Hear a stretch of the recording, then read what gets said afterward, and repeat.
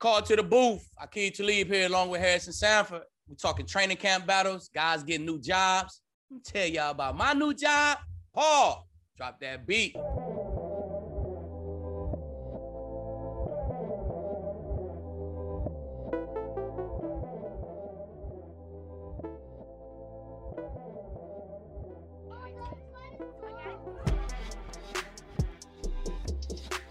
Back with more Call to the Booth. I'm Harrison Sanford. That's Aqib. A lot of jobs are on the line across the NFL landscape because training camp is here. And we're going to talk about those jobs in our training camp battle session a little bit later in the show. But first, there's another job that has been secured by Aqib. Aqib, what's going on with you, brother? Fox done hit my line. You know what I'm saying? Reached out to me, man. Back on Fox this year, baby. Got an 8-game session, man. And this time, what's good about it is they partnered me with Gus Johnson for all 8 games, baby, man. Shout out Gus Johnson, baby. Yes, indeed. Yes, indeed. That is going to be a fire broadcast because Gus brings the energy. Gus brings the energy. It's going to be dope, man. It's going to be dope, man. I'm super excited about it, too. For sure. And you bring the energy. And you guys, I think our fan base and our audience already knows the best thing about what we do here is that you are 100% authentic, and Gus is always authentic and down to the core with his calls. It could be, now I'm not going to put this on any team, but it could be a 2-10 I hope you don't get this game, but it could be a 2-10 Jaguars versus like, what's another bad team in the NFL? And a 3-9 Carolina Panthers. Yeah. I'm probably still tuning in. I hope you get the great games. Y'all still gonna make it go for sure. Speaking of television viewing, another sport that we're watching right now is the Olympics as we're getting ready for football season. I wonder, Aqib, what are you watching when it comes to Olympics now that they're happening? I'm gonna be honest. I've really never been a huge fan of the Olympics, right? But I think this year, maybe the last Olympics, I have my TV on. You know, if I ain't watching nothing, then I just put on Olympics, like the swimming and all this shit go on. But I ain't a huge fan of Olympics, man. I ain't gonna lie. But when I do tune in, I'm gonna watch the basketball, of course, and I'm gonna watch the track and field. Yeah, so that's part of the reason why I wanted to discuss it. So the basketball team, they probably will still end up, winning gold. But we're starting to see, hopefully. Yeah, we'll see. Yeah, we'll see. We're starting to see their power or their status as a world power deteriorate. And as I'm watching it, I'm like, well, America is still a powerhouse when it comes to football, but football is just not, or NFL football is not necessarily an Olympic sport. And I was like, oh damn, last year there were no overseas games. There was no games in London or things of that nature. What do you think about the game of football expanding outside? I mean, obviously we have the London games and things of that nature. From your experiences, from talking to players who've played in those games, from your experiences to interacting with fans in different countries, where do you think the NFL can go in terms of expanding the game beyond America, where obviously it's king and the talent level is obviously high? I mean, there's nothing else to compare it to. So I wish there was, but that's pretty much where we are right now.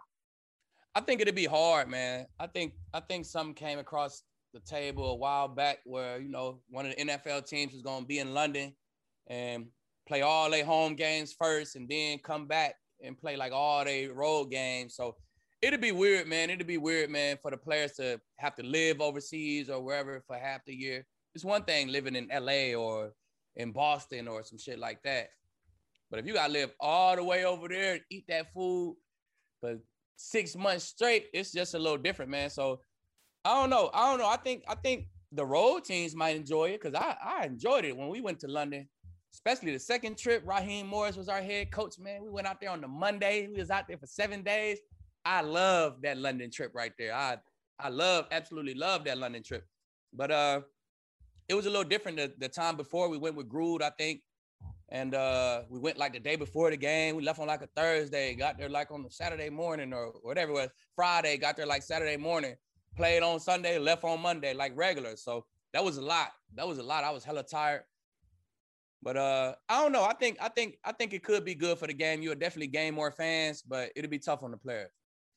Yeah, we got 2 games going off in London this year. The Atlanta Falcons are going to host the New York Jets on Sunday, October 10th, and then the Jaguars are technically going to be at quote-unquote home against the Miami Dolphins. So decent games going out overseas this year. I do think the NFL, I mean, obviously, I don't know all the complications behind expansion, but it would seem as if having a team in Mexico City, having a team in Toronto or Montreal, is an easy way.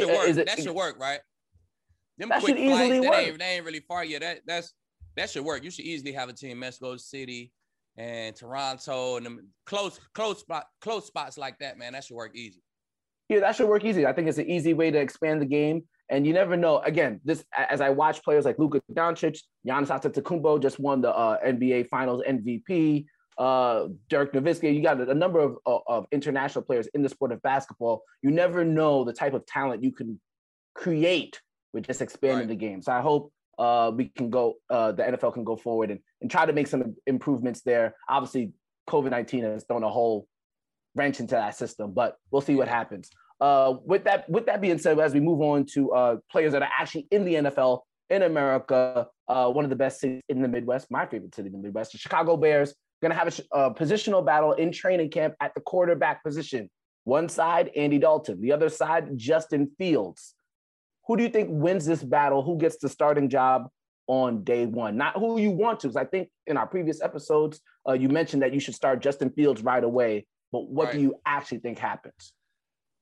I think, because all you're going to do is practice. You're going to have a whole lot of practice, whole lot of meeting, whole lot of practice up until the first game in training camp. So I think Andy Dalton going to win because he's probably going to look better in practice. He's probably going to make the right reads, and, it's practice.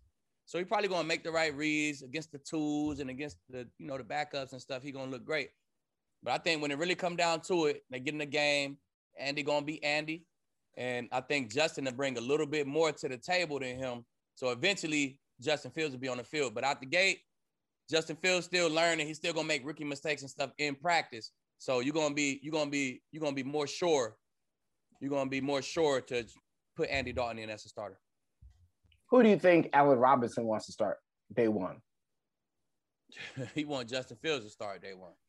Justin Fields, because he could create that extra second where if I run a dig and I'm not open, I could spin out of it and go deep. He could create that extra second, throw him the ball, give me a nice 50-50 ball. He got a big arm.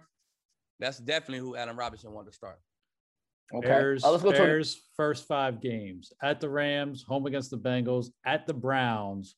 Week 4 at home against the Lions could make a lot of sense before they go to Vegas the next week. They might come out of there 2-2 and still be confident in Andy Dalton. All right, let's go to another quarterback battle with the Denver Broncos, Drew Lock versus Teddy Bridgewater. Now, the interesting thing about this battle, the coaching staff, Vic Fangio, has as familiarity with Drew Lock. You already kind of know what Teddy Bridgewater is. We've seen more than enough game film. Yeah. What exactly does either one need to do to be better than the other, or to deserve that spot more than the other? Because I think they both kind of know, who Teddy Bridgewater is, and you relatively know who Drew Lock is. What's going to be the deciding factor? I think whatever one protects the ball the most, man. Whoever got the least amount of turnovers in the preseason and practice, man, whoever looking like, I'm going to protect the ball and let my defense play ball. Whatever quarterback looking like that, I think he'll get the nod. And I honestly think that's going to be Teddy. And what is it about? And so what do you think happens to Drew Lock in that moment?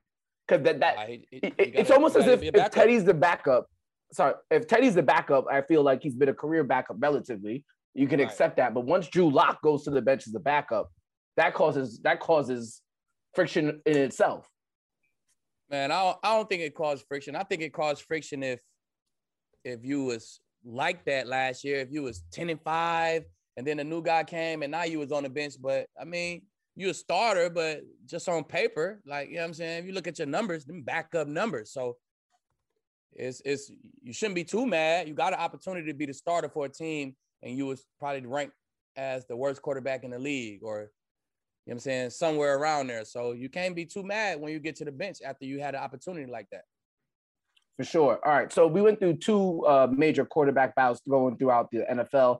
Another interesting one here, we're going to switch to the defensive side of the ball, at least for this one. In Minnesota Vikings camp, last year, Mike Zimmer's defense was definitely down, a lot worse than what we're used to and accustomed to seeing. So this offseason, they made the move to get Patrick Peterson, and Bashard Breeland from the Kansas City Chiefs. Right. But they also have Cam Dantzler. Cam Dantzler was named to the PF Pro Football Writers All-Rookie Team last year, first Vikings cornerback to have that honor since 1994, only rookie to defender with interception, forced fumble recovery in the same game in 2020. And on top of that, when you look at just who he is, he's on the rise. How do you think that pans out? I mean, obviously, you still use all three. It's the NFL now. Right. But I believe they already have a guy who they like to put in that formation. Who you think wins the starting two DB jobs? It's going to be tough. Patrick Peterson, he in there, man. He Pat Pete. Once he pull up, he's starting left corner, period. Breeland could play some ball, man. Bashard Breeland, that's my dog. He play some ball. But Cam Dantzler, he played some ball too, man. So that's the battle right there. Breeland and Cam, they're gonna have to battle it out. And if they even, they're gonna go with the young guy. They always gonna go with the young guy if you even. So if he start the year how he finished last year, I'm gonna say Pat P and Cam gonna start the corners. Once they go nickel, Dantzler probably come inside, or Breeland might come inside, but one of those two guys will come inside and play the nick. Well, I think that's, and as somebody who was a star at your position and then had to deal with, as every NFL player does, getting older, how do you manage, what was going through your mind as you start, people coming for your spot, right? Now you're going to training camp and all of a sudden it's not assumed you're starting. How did you manage that? And maybe take me through what Patrick Peterson and Bashard are kind of going through right now. Like Pat P, man, he going into the year, I think this 11 for Pat P. So he finna play year 11.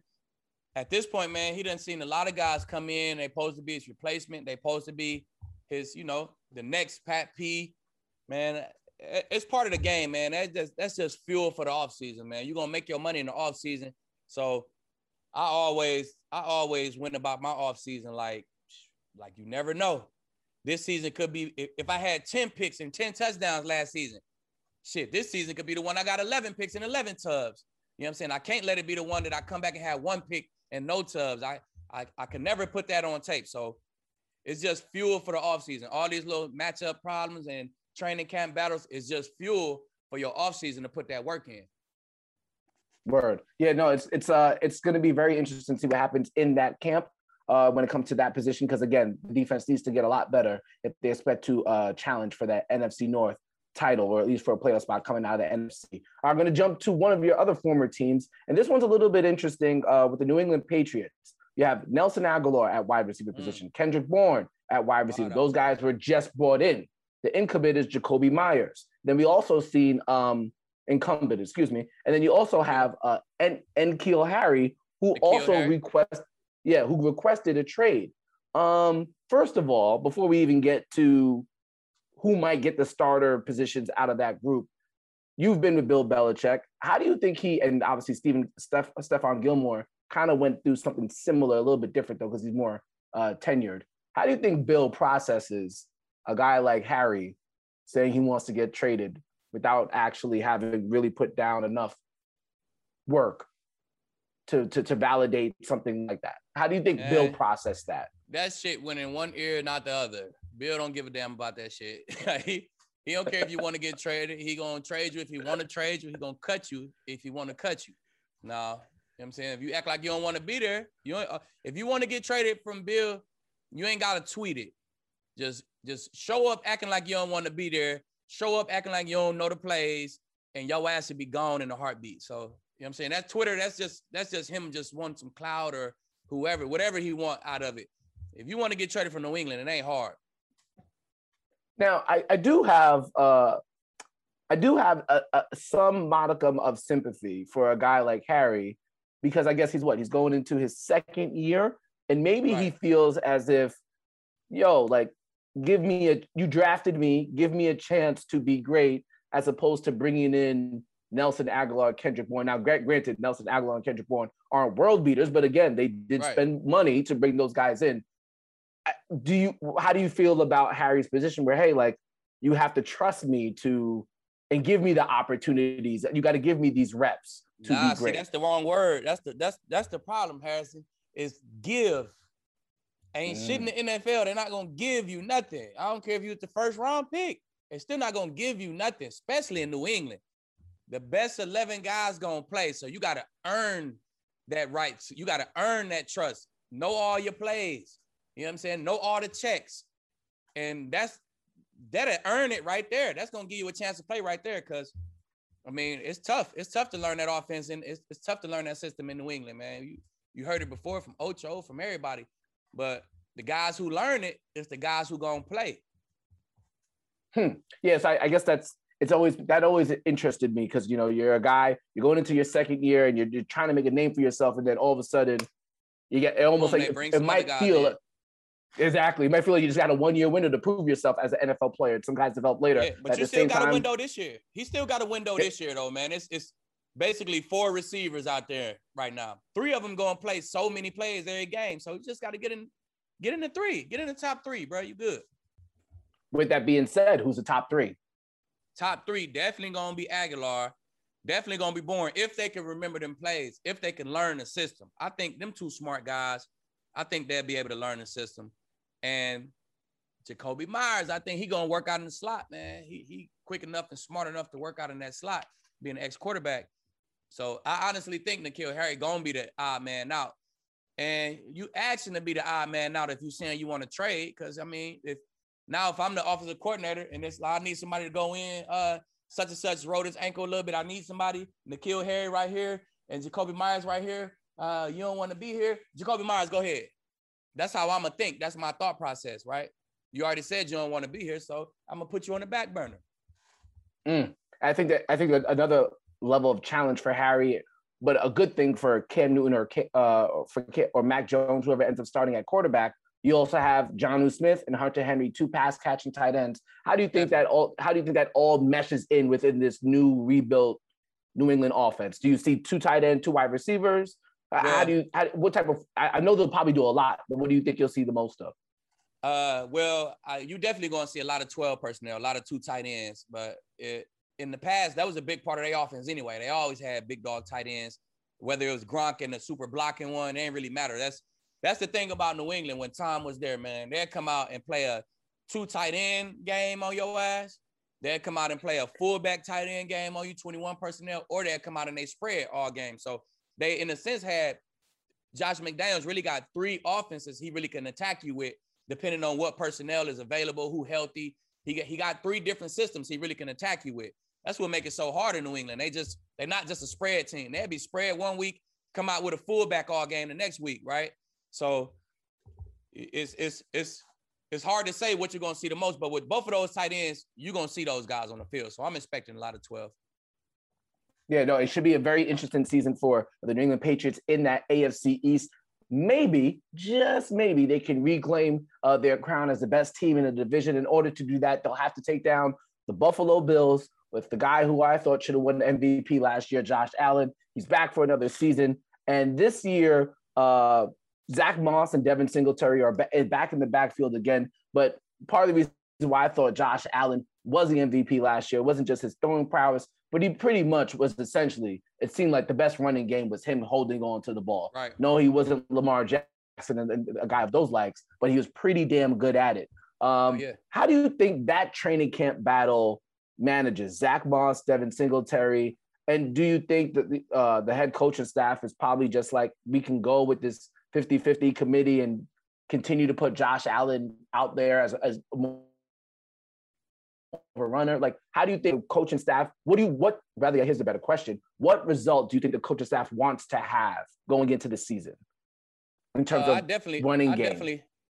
I definitely think they want to have a better running game, but I think that's going to be more on the play calling and just opportunities running. Don't give up on the run so fast. They're going to just try to continue to keep runs in the offense.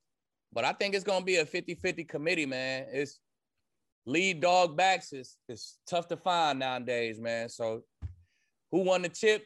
The Bucks, they had a 50-50 committee over there, right? So it's Jones and Fournette. So I don't think it's nothing wrong with a 50-50 committee. I think Moss and Singletary both will get reps with the ones. Both of them going to be in with the ones because when the season starts, they both going to be in with the ones. So that's a battle that nobody will win. Both of them guys will get a lot of reps. If you tired, I'm going in. They're just going to try to keep each other healthy, man. And like you said, they're just going to lean on Josh Allen to do what he do on his own reads and lean on that line to create a couple more lanes. And they OC, he with the shit now. So he probably dialed up this offseason. He probably was in the lab all offseason trying to create ways that he could open some more lanes for that run game. I hate to put you on the spot here, but before we get out of here, let's say out of 100% probability, what's the chance that Josh Allen wins MVP this year? Oh,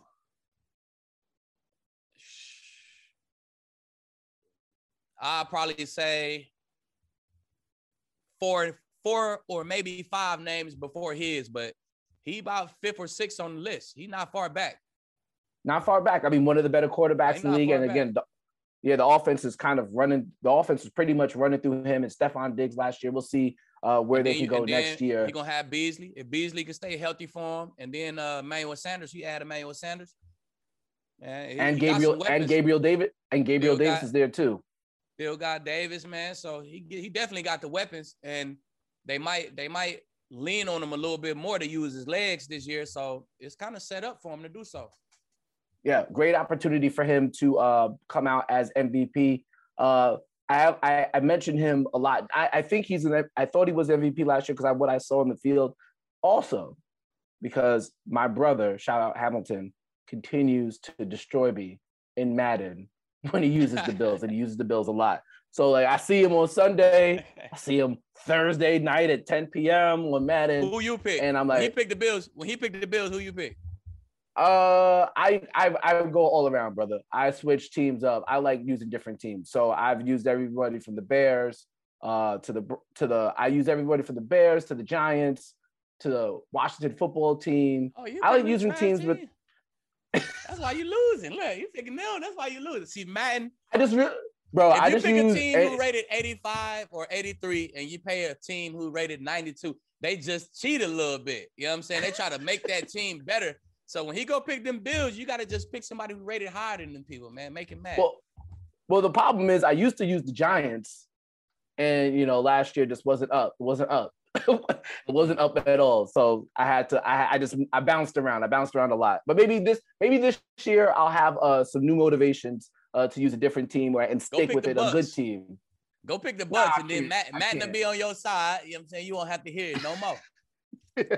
I can't. As a lifelong Giant fan, I could admire Tom Brady. I can respect Tom Brady. I can't use Tom Brady. It's just how it goes down. That's how it is. With that being said, and with all this Madden talk that we close the show with, when we come back next week, we will discuss Madden with a special person who's involved in the Madden process. Should be a fun episode. This is Called to the Booth. I'm Harrison Stanford. That's Aqib. It's on the Blue Wire Podcast Network. See you next time.